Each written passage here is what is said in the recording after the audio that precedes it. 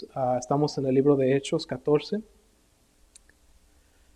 Y vamos a leer del 1 al 7 y después hacemos una oración. Hechos capítulo 14, del 1 al 7 dice: Aconteció en Iconio que entraron juntos en la sinagoga de los judíos y hablaron de tal manera que creyó una gran multitud de judíos y asimismo de griegos. Mas los judíos que no creían excitaron y corrompieron los ánimos de los gentiles contra los hermanos. Por tanto se detuvieron ahí mucho tiempo, hablando con denuedo, confiados en el Señor, el cual daba testimonio a la palabra de su gracia, concediendo que se hiciesen por las manos de ellos señales y prodigios. Y la gente de la ciudad estaba dividida. Unos estaban con los judíos y otros con los apóstoles. Pero cuando los judíos y los gentiles juntamente con sus gobernantes se lanzaron a afrentarlos y a apedrearlos, habiéndolo sabido, huyeron a Listra y Derbe, ciudades de Licaonia, y a toda la región circunvecina, y allí predicaban el evangelio. Vamos a orar. Padre, te pedimos en el nombre de Jesús, Señor, que en esta tarde tú seas el que nos hables a través de la Escritura, Señor. Sabemos que nuestro entendimiento, Señor, no da gran majestad a tu palabra, porque dice tu palabra que ha de ser discernida espiritualmente, Señor, y que la mente carnal no la comprende, Padre. Es por eso que necesitamos, Señor, tu ayuda, Espíritu Santo, para poder entender y poder vivir y poner por obra tu palabra, Señor. En esta tarde seas tú exaltado, Señor. En esta tarde seas tú magnificado, Señor, en nuestras vidas, Señor, y en las vidas de todo aquel que escuche este mensaje, Señor, a través de las épocas, Padre. Bendice, Señor, a todas aquellas personas que lo escuchen. Bendice, Señor, a las personas que nos han pedido oración, Padre. A nuestros hermanos, Señor, de este lugar que has puesto como nuestra familia, Señor. Bendícelos y suple todas sus necesidades, Padre. En el nombre de Jesús te lo pedimos. Amén. ¿Qué es lo que está pasando aquí en el capítulo 14? Hablamos el domingo pasado que Bernabé y Pablo, ¿verdad?, fueron enviados por el Espíritu Santo. Recuerden quién los envió. No fueron los apóstoles en Jerusalén los que los enviaron, sino que el Espíritu Santo dice que habló, ¿verdad? Y le dijo: apártame a Pablo y a Bernabé porque me son instrumentos útiles. Entonces esta era la comisión, ¿verdad?, de Dios para Pablo y para Bernabé. Cuando ellos fueron, ¿verdad?, a Antioquía de Pisidia, sucedió, ¿verdad?, que hasta cierto punto los toleraron y después, ¿verdad?, los tuvieron que echar fuera, y lo que ellos hicieron, ¿verdad?, se sacudieron el polvo de sus pies y continuaron, ¿verdad?, continuaron y fueron a esta iglesia en Iconio, dice. Porque es el capítulo 14, ¿verdad? Es la iglesia. Iconio pertenece a una región romana donde se encuentra Galacia. ¿Han escuchado ese nombre antes? Galacia, el libro de los Gálatas. Cuando lean el libro de los Gálatas, se está refiriendo a esta iglesia. A esta iglesia les está hablando al Espíritu Santo a través de Pablo.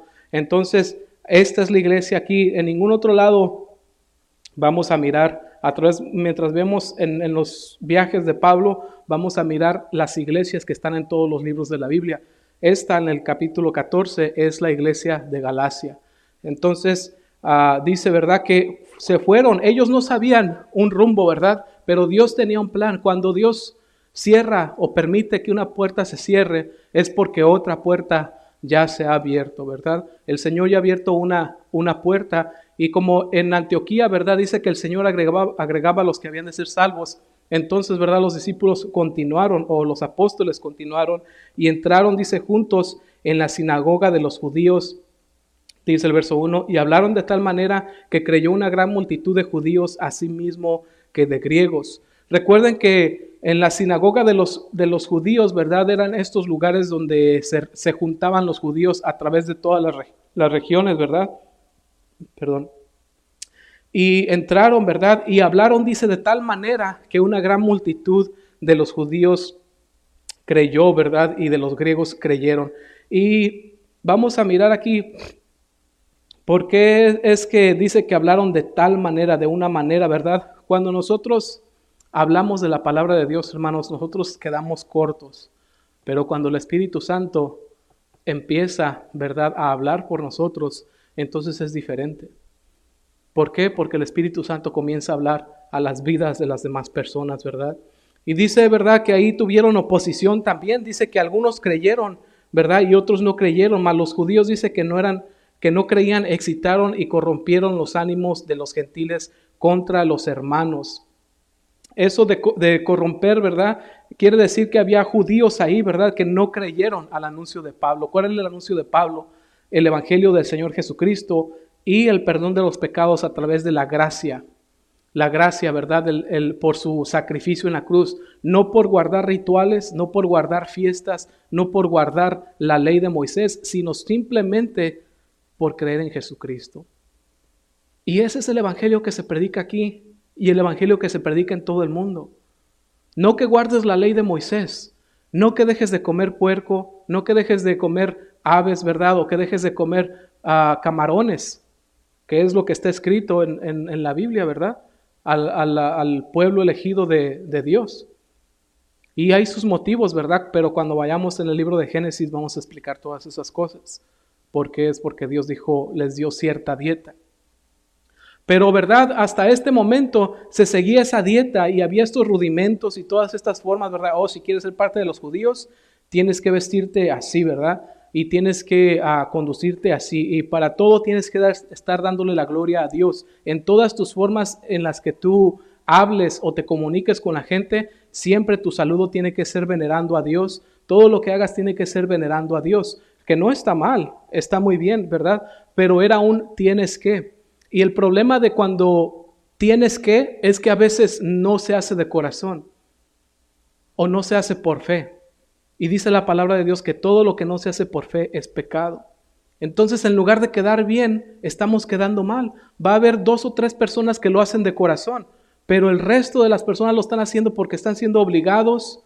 ¿Y qué es lo que acarrea eso? Solamente maldición a sus vidas. Entonces, Pablo les dice, ¿saben qué? Nada de esto nunca lo hemos podido cumplir nosotros. ¿Por qué se los vamos a poner a los gentiles, verdad? A la gente que no es judía. Y esto es lo que está diciendo. Dice que muchos, ¿verdad?, creyeron, especialmente los gentiles, ¿verdad? Se gozaron porque dijeron, wow, no tengo que aprender los 5 libros de Moisés y puedo ser salvo de igual manera que ellos. Y era causa de gozo, ¿verdad? El no tener que ir hasta Jerusalén a sacrificar, ¿verdad?, a corderos o hacer cualquiera de los rituales y ser salvo por la sangre de Jesucristo. Pero, ¿verdad?, muchos de los judíos decían, no, sino que tienen que seguir, pueden creer en Jesucristo, pero también tienen que cumplir la ley.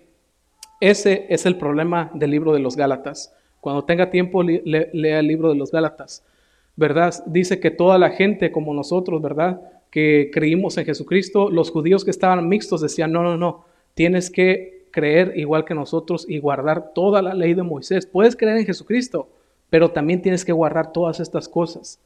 Porque si no, aquí dice que es pecado, mira, y verdad, no tenían Biblia, ¿verdad? Pero les decían en la palabra, ¿verdad? Dice que es pecado esto y esto. Entonces había gran confusión, porque la gente quería acercarse, pero los judíos estaban poniendo piedra de tropiezo, ¿verdad? Porque dice la ley, ¿verdad?, de Moisés, que el que quebranta un solo mandamiento, quebranta todos. Entonces tenías que andar impecable, ¿verdad?, delante de las personas, lo cual sabemos que no hubo nunca ninguno. De otra manera Jesucristo no hubiera tenido que venir. Si nosotros lo pudiéramos hacer, no hubiera venido Jesucristo, porque nosotros tuviéramos ese potencial, pero no tenemos el potencial de obedecer a Dios en su plenitud. Y esto nos viene de dar gusto, que gracias a que no podemos hasta la fecha obedecer a Dios en toda su plenitud, Él envió a su Hijo para que simplemente cuando quedas corto, simplemente por creer en Él, esos pecados te son absueltos, te son borrados.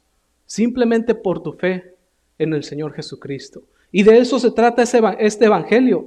Y de eso se trata todo el libro de los Gálatas, porque este problema continuó, ¿verdad? Aún inclusive después de que Pablo y Bernabé tuvieron que irse de ahí.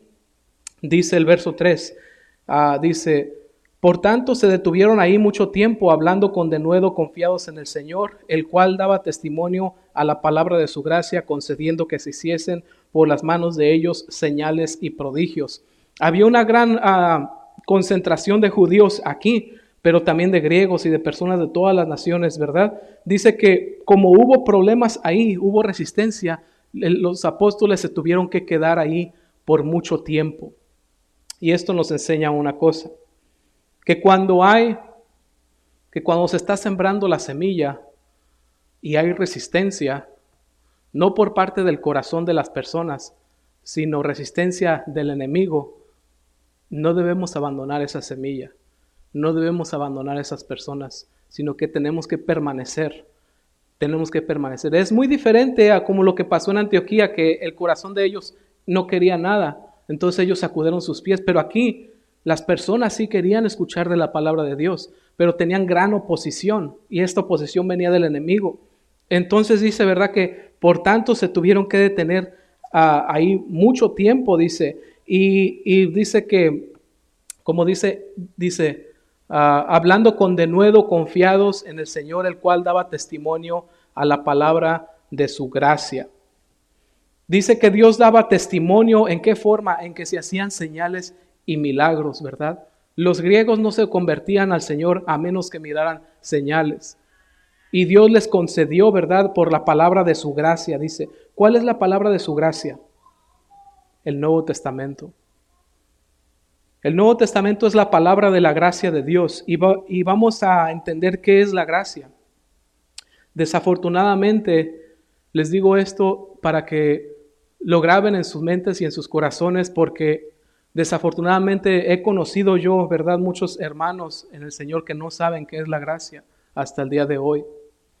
Y tratan, ¿verdad?, de justificar sus hechos o de hacer más bueno todavía y tratar de ganar su entrada al cielo por sus hechos. Y caen en la misma condenación que los Gálatas estaban cayendo. ¿Y qué es la gracia? Vamos a entender la palabra gracia para que cada vez que la escuchen, la palabra gracia, no es como la palabra gracia, ¿verdad? Que en el mundo usamos, me cayó en gracia. No, eso es caerte bien, ¿verdad? La palabra gracia en la Biblia es diferente y se las voy a explicar. Cuando vean en la palabra de Dios la palabra gracia, lo que quiere decir es esto. Está hablando de juicio. Y para entender la palabra gracia voy a explicar 3 formas de juicio. Porque todos caemos cortos ante los requisitos de la ley del Señor. Es necesario entender la palabra gracia. Justicia. ¿Qué quiere decir justicia? Entendamos estas 3. La justicia es acerca de alguien que no ha cumplido la ley del Señor. ¿Qué sería hacer justicia? ¿Cómo es la justicia de la tierra, por ejemplo? Si está la ley de la tierra y dice, hey, no pases más de 55 millas por hora, y tú pasas a 80, ¿verdad? ¿Qué sería la justicia de la tierra o del quien esté encargado, ¿verdad?, contra esa persona? Pues la persona no dice, no, pues a mí que me dejen ir, ¿verdad? Pero los que tenemos familia, si no, está loco, que lo hagan pagar, porque si no, no hay justicia. Entonces, justicia quiere decir darte tu merecido. Esa es justicia. Y nuestro Dios es justo. Por tanto, Dios tiene que darnos nuestro merecido por nuestros pecados. Es por eso que dice que nadie, ¿verdad?, puede entrar al reino de los cielos, porque todos caemos cortos, ¿verdad? Dice Romanos 3:23, y estamos destituidos de la gloria de Dios, que caemos cortos de la gracia de Dios. Entonces, si queremos un Dios justo, lo queremos a veces para las otras personas, pero para nosotros no, porque no nos conviene, ¿verdad? Entonces, eso quiere decir justicia. Ahora, otra vez voy a dar el ejemplo de la velocidad. Si está un señalero, ¿verdad?, que dice 55 por hora y alguien pasa a 110 por hora, vas a decir, es peligrosísimo, ¿verdad? Qué bueno que nadie se atravesó, gracias a Dios. Pensaríamos, ¿verdad? Misericordia es la segunda, justicia es la primera, misericordia es la segunda. ¿Qué quiere decir misericordia? Cuando mires en la palabra de Dios, especialmente en el Antiguo Testamento, la palabra misericordia es clave. Y podemos mirar, ¿verdad?, en uno de los salmos, alabar a Dios en su templo, ¿verdad?, porque para siempre es su misericordia. Y todo eso se mira, ¿verdad?, porque para siempre es su misericordia. Y continúa el salmo, porque para siempre es su misericordia. ¿Qué quiere decir misericordia? No, en cuanto a juicio, no darte tu merecido. Tener misericordia es no darte lo que tú deberías haber recibido. Entonces vamos a suponer otra vez, vamos al ejemplo, ¿verdad? Del que pasó a 110 millas por hora en una calle que era 55, ¿verdad? El dejarlo pasar y no hacerlo pagar por su delito sería tener misericordia. Entonces Dios es misericordioso, porque nosotros cometemos infracción de la ley, cometemos infracción de lo que a Él le agrada y Él nos perdona. A eso se le llama misericordia. Pero esta es la palabra clave en el Nuevo Testamento, la gracia. ¿Qué quiere decir gracia? Justicia, darte tu merecido. Misericordia, no darte tu merecido. Gracia quiere decir darte lo inmerecido, lo que no mereces. Y si vamos otra vez al ejemplo, ¿verdad? De quien pasó a 110 en una calle de 55 y que llegue el policía, ¿verdad? Y le diga, oh, mira, no te voy a dar un ticket, te la voy a dejar pasar. ¿Y sabes qué? Te voy a dar todavía esta tarjeta Visa de $100 para que vayas y saques a tu esposa a cenar. Dirías, ¿estás loco o qué? Eso es gracia. No solamente no darte tu merecido, sino darte lo que no merecías. Eso quiere decir gracia. Cada que leas en el Nuevo Testamento la palabra gracia, la gracia de Dios, quiere decir que Dios nos dio lo que no merecíamos. No solamente tuvo misericordia y se acabó, ¿verdad? Sino que nos dio gracia. Nos dio un perdón por nuestras faltas. Y todavía nos dio entrada al cielo.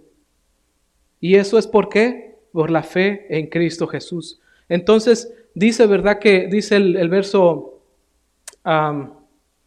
3, dice, hablando con denuedo confiados en el Señor, el cual daba testimonio a la palabra de su gracia. Ya ven, dice que daba testimonio, o sea que respaldaba la palabra de la gracia de Dios. Porque decía Pablo y Bernabé, ¿verdad? Venían a la gente que estaba cargada de problemas y de pecados y le decía, solamente confía en el Señor. Cree en el Señor Jesucristo, acepta al Señor Jesucristo en tu corazón y Él va a tomar las riendas de tu vida y te va a perdonar. Y los judíos quedaban, ¿verdad? ¿Cómo estás diciendo esto? Esa era la palabra de la gracia, que Dios te quiere perdonar, no importando lo que hayas hecho, no importando lo que hayas hecho antes de escuchar este mensaje, antes de venir a este lugar, antes de haber prendido, ¿verdad? YouTube. No importa lo que hiciste, y si lo hiciste una vez o 10 veces o 100 veces, entrégale tu vida al Señor Jesucristo nuevamente. Y si ya se la entregaste, arrepiéntete y ahí está la gracia otra vez. Dice una parte en el Nuevo Testamento, ¿verdad? No podemos ganarle a la gracia de Dios. Si continuáramos pecando, dice que su gracia sobreabunda nuestros pecados. No le podemos ganar. Mientras estemos sometidos a Jesucristo, nuestro pecado nunca le va a poder ganar. Ahora no nos está invitando a que pequemos, porque eso sería no tener la mente del Señor o al Señor en el corazón. Porque alguien que es un hijo o una hija de Dios, cuando peca, le duele en su corazón. No está contento. Necesita entrar otra vez esa presencia. Esa es la máxima evidencia de que eres un hijo de Dios, de que eres una hija de Dios. Porque los que no tienen el Espíritu Santo no sienten eso, allá están afuera, perdiéndose en sus caminos. Pero cuando eres un hijo de Dios, eres una hija de Dios y le fallas por X motivo, no estás a gusto. Se te va la paz. Necesitas volver a los brazos de tu Padre. Esa es la gracia que cubre todos tus pecados. Todos. Y esta era la palabra que traía Pablo y Bernabé a los de Iconio. Por eso estaban gozosos. ¿Cómo no iban a estar gozosos? ¿Verdad? Personas que tenían sus pasados destruidos, ¿verdad? Personas que, como el día de hoy, ¿verdad? Perdidas, pero que habían encontrado una oportunidad en esta vida. Y dice, ¿verdad? Que les permitía que hicieran, dice que el Señor respaldaba la palabra de su gracia concediendo que se hicieran señales y prodigios por sus manos. Entonces el Señor les respaldaba que era verdadero, que solamente creyendo en Jesucristo éramos salvos, y para comprobarlo permitía que los apóstoles hicieran milagros y señales. La palabra milagro y prodigio ahí es la misma, ¿verdad? Y señal es diferente. ¿Qué es una señal? Dirían muchas personas, el Señor no hace milagros hoy, el Señor no hace prodigios hoy. ¿Qué es una señal y qué es un prodigio? Tenemos que entenderlo. Y es muy simple. Cuando vamos manejando, ¿verdad?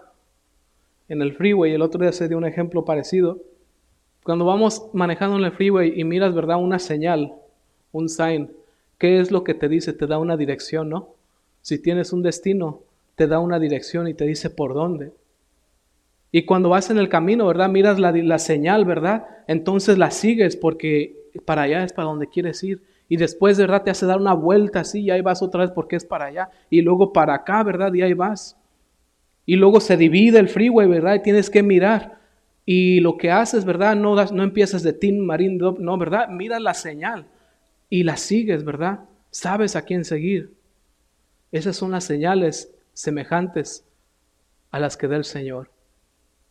Abres la Biblia y el Señor te habla y contesta algo bien personal que nadie sabía. Y te está diciendo que le escuches y te está diciendo para dónde. Esas son señales. Y Dios utiliza todo. Hasta una película, vas pasando por ahí, ¿verdad? Y está el fulano, ¿verdad? Víctor Alfonso está hablando y dice algo y el Señor ya utilizó a Víctor Alfonso en la novela, ¿verdad? Para decirte algo. Y no es que Víctor Alfonso está santificado, es porque Dios es soberano sobre todas las cosas. Te vas al Chinese, ¿verdad? Y abres tu galletita y te dice, hasta ahí te puede hablar el Señor. Dios puede usar cualquier cosa. Y a veces, ¿verdad? Lo hemos mirado una y otra vez. El día de hoy, ¿verdad? Por ejemplo, estamos leyendo el libro de Hechos y había pensado yo, ¿verdad? El día de hoy solamente tomar un descanso en el libro de Hechos para traer algo que creí que era importante, pero lo voy a traer mejor el viernes de oración.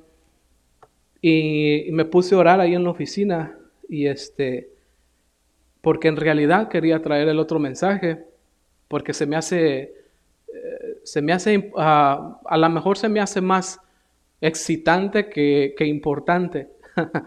Pero mientras estaba, ¿verdad? Leyendo el mensaje que no debería haber traído, el Señor me habló ahí y otra señal, que tenía que continuar en el libro de Hechos. Y que Dios no se está olvidando de nada, no está dejando nada afuera, que confíe porque todo está en lo que Él quiere hablar y no en lo que yo quiera hablar. Y es hermoso cuando escuchamos y seguimos las señales de Dios. Y después me regreso, ¿verdad? Empiezo a leer el libro de Hechos y el Señor me confirma cuándo voy a dar el otro mensaje. Y después salgo, ¿verdad? Tuvimos fellowship hoy y llega un hermano, ¿verdad? Y no sabe lo que yo tengo en mi mente y me empieza a hablar exactamente del mismo, con los mismos versículos que yo estaba leyendo allá. Y esas son las señales que el Señor nos da. Y miramos que las señales no son tan raras ni tan extrañas. Para la gente que no conoce a Dios les son extrañas y raras, pero para nosotros no. Porque nosotros oímos su voz. Y los milagros, ¿cuáles son los milagros? Un prodigio, un milagro es un resultado no esperado. Claro que puede ser levantar un paralítico, puede ser dar vista a un ciego, todos queremos ver eso. Pero ¿sabes qué? El Señor en esta iglesia sanó un ciego. ¿Sabes quién era? Ese era yo. Y ahora puedo ver. Y a muchos les ha dado la vida, la vista y la vida. Y ha resucitado muertos, personas, ¿verdad? Que estábamos muertos, que parecía que estábamos vivos y teníamos nombre de que vivíamos, pero nos estábamos muriendo por dentro. El Señor levanta muertos. Esos son los milagros. Esos son los milagros que Dios mira que son necesarios. Podemos estar en el mundo, ¿verdad? Haciendo caso a nosotros mismos, a nuestros ideales, ¿verdad? Lo que buscamos, nuestras metas. Nos envolvemos tanto en eso y terminamos más muertos que, ¿verdad? Que a lo mejor las personas que fallecen, de perdida ellos ya están descansando. Esos son milagros. Los resultados no esperados.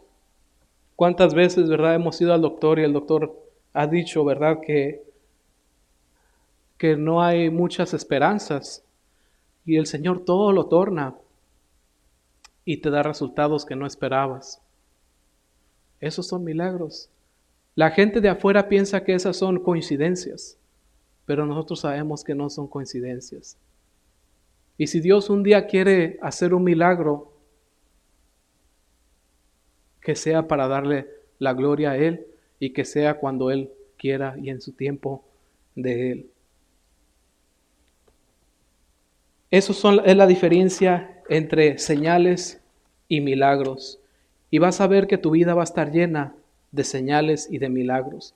Quizás este mismo mensaje es de señal para algunas personas el día de hoy. Y si es el Señor el que te habla, recíbelo.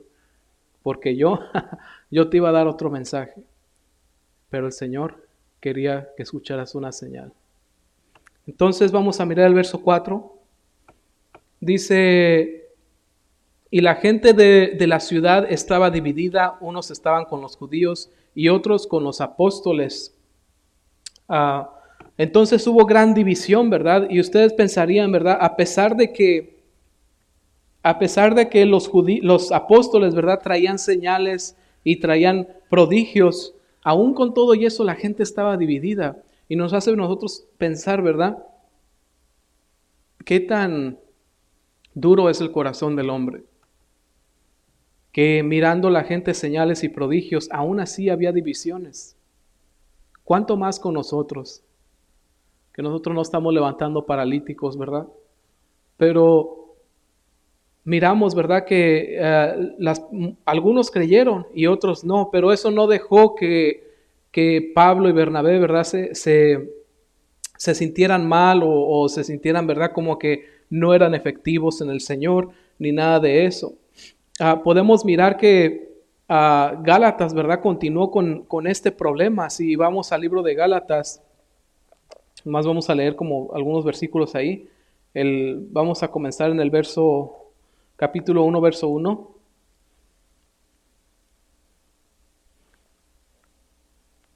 Recordemos, este es Pablo, el padre, ¿verdad?, espiritual de los Gálatas.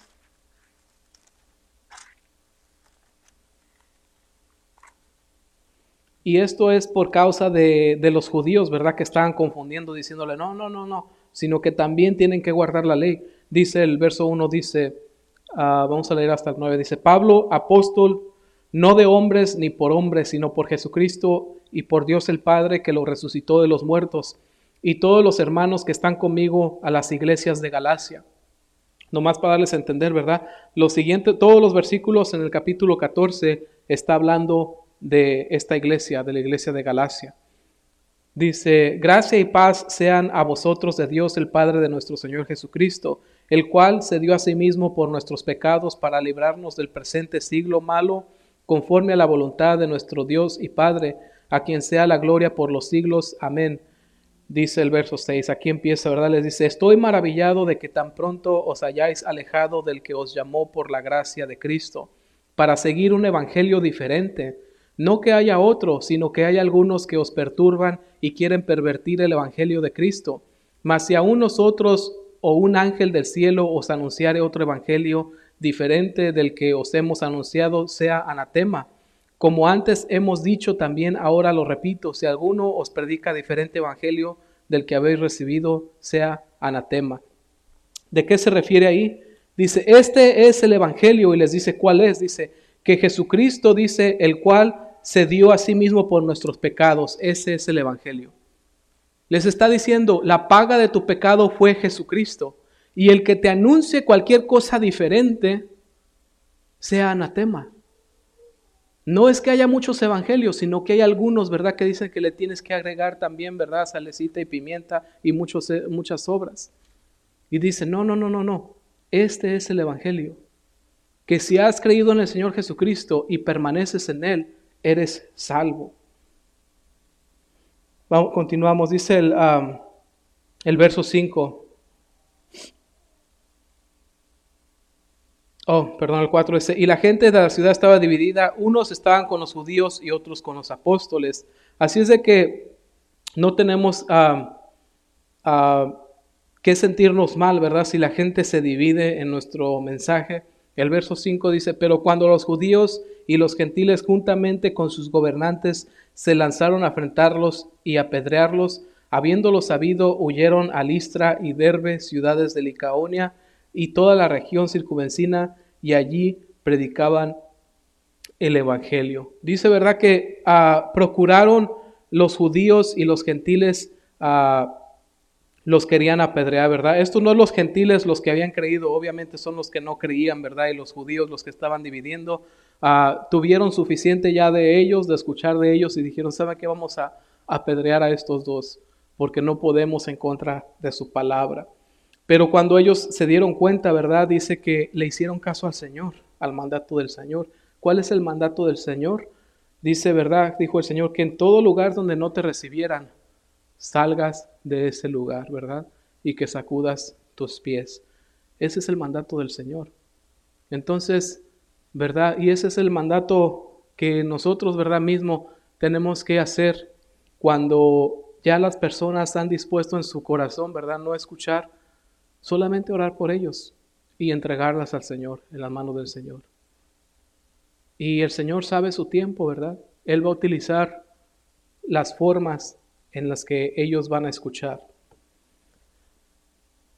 Dice, ¿verdad?, que se fueron de ahí y siguieron predicando. No fueron, ¿verdad?, cuando supieron, ¿verdad?, que los iban a apedrear, no se fueron, ¿verdad?, lamentándose, ¿verdad?, o reevaluando, ¿verdad?, para qué Dios los había escogido.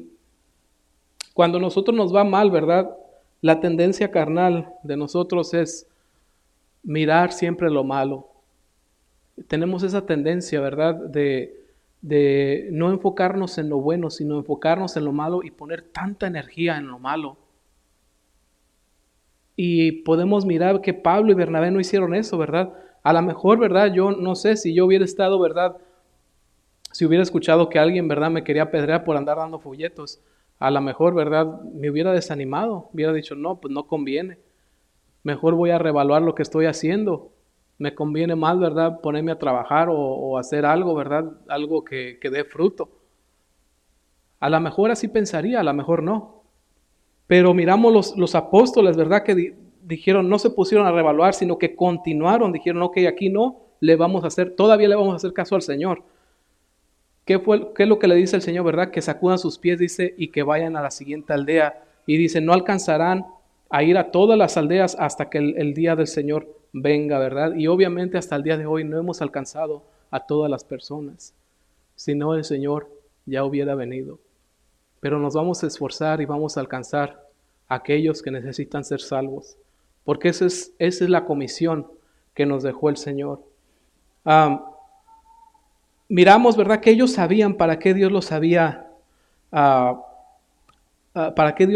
escogido, ¿verdad? Me imagino que en tiempos como esos recordaron cuando estaban en Jerusalén con los apóstoles, cuando el Espíritu Santo habló y les dijo, ¿verdad?, apartadme a Pablo y a Bernabé, porque me son instrumentos útiles. Pablo y Bernabé no se iban a conformar con ser un ciudadano más, un trabajador más, ¿verdad?, un contador más. Ellos sabían que Dios los había escogido para traer salvación a la tierra. Y como hablábamos el otro día, ¿verdad?, cuando estuvimos estudiando esa parte, el Espíritu Santo los escogió. Por afuera se miraban como gente normales, todos parecían igual, ¿verdad? Y di el ejemplo, ¿verdad?, de cuando tenemos muchos cepillos de dientes, ¿verdad? A veces, al menos yo, ¿verdad?, no sé si soy el único, pero imagino que no. Yo tengo un cepillo de dientes, ¿verdad?, para limpiar mis tenis, ¿verdad?, las agujetas y eso, ¿verdad? Tengo pues el de mi boca, por supuesto, ¿verdad? Y tengo el de Charlie también. Y no me voy a meter el de Charlie, ¿verdad?, obviamente. Hoy tengo otro, ¿verdad? Para cuando me corto el pelo, también para la máquina la sacudo con ese. Y por afuera, ¿verdad? Se miran todos iguales, pero cada uno tiene su propósito. No es el mismo propósito. Para la gente allá afuera, todos van a dar lo mismo por ti, porque pareces otro cepillo de dientes, pero Dios sabe que tú eres especial. Y nadie sabe para qué es cada cepillo, sino solamente el dueño. Así también el Señor sabe para qué uso es cada uno de nosotros. No es el mismo uso, pero es un uso específico y especial de cada cepillo de dientes o de cada persona. Y el de Charlie, ¿verdad? No va a sacudir el de mi máquina de pelo. Y el de Charlie no es menos porque es especial, porque es para Charlie. Y el de mi máquina no es menos porque es especial, porque lo uso para mi máquina. Y el de los zapatos no es menos porque limpia mis zapatos. Y todos tienen un orden y un uso. Y si no fueran servibles, los desechara, pero los guardo porque me sirven. Y así también Pablo y Bernabé sabían, ¿verdad?, que servían para el reino de Dios. Y tú, ¿verdad?, no te sientas menos porque tienes un uso para el Señor. Y cuando el enemigo, ¿verdad?, te dice que no se puede, que no puedes, que no eres eficaz, eso no es cierto.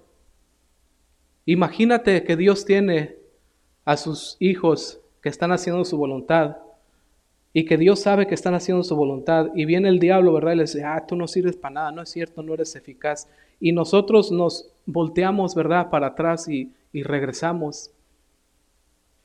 Dios no se agradaría de eso. Porque como dije yo, ¿verdad?, no desecho el cepillo de Charlie porque sé que es importante para Charlie.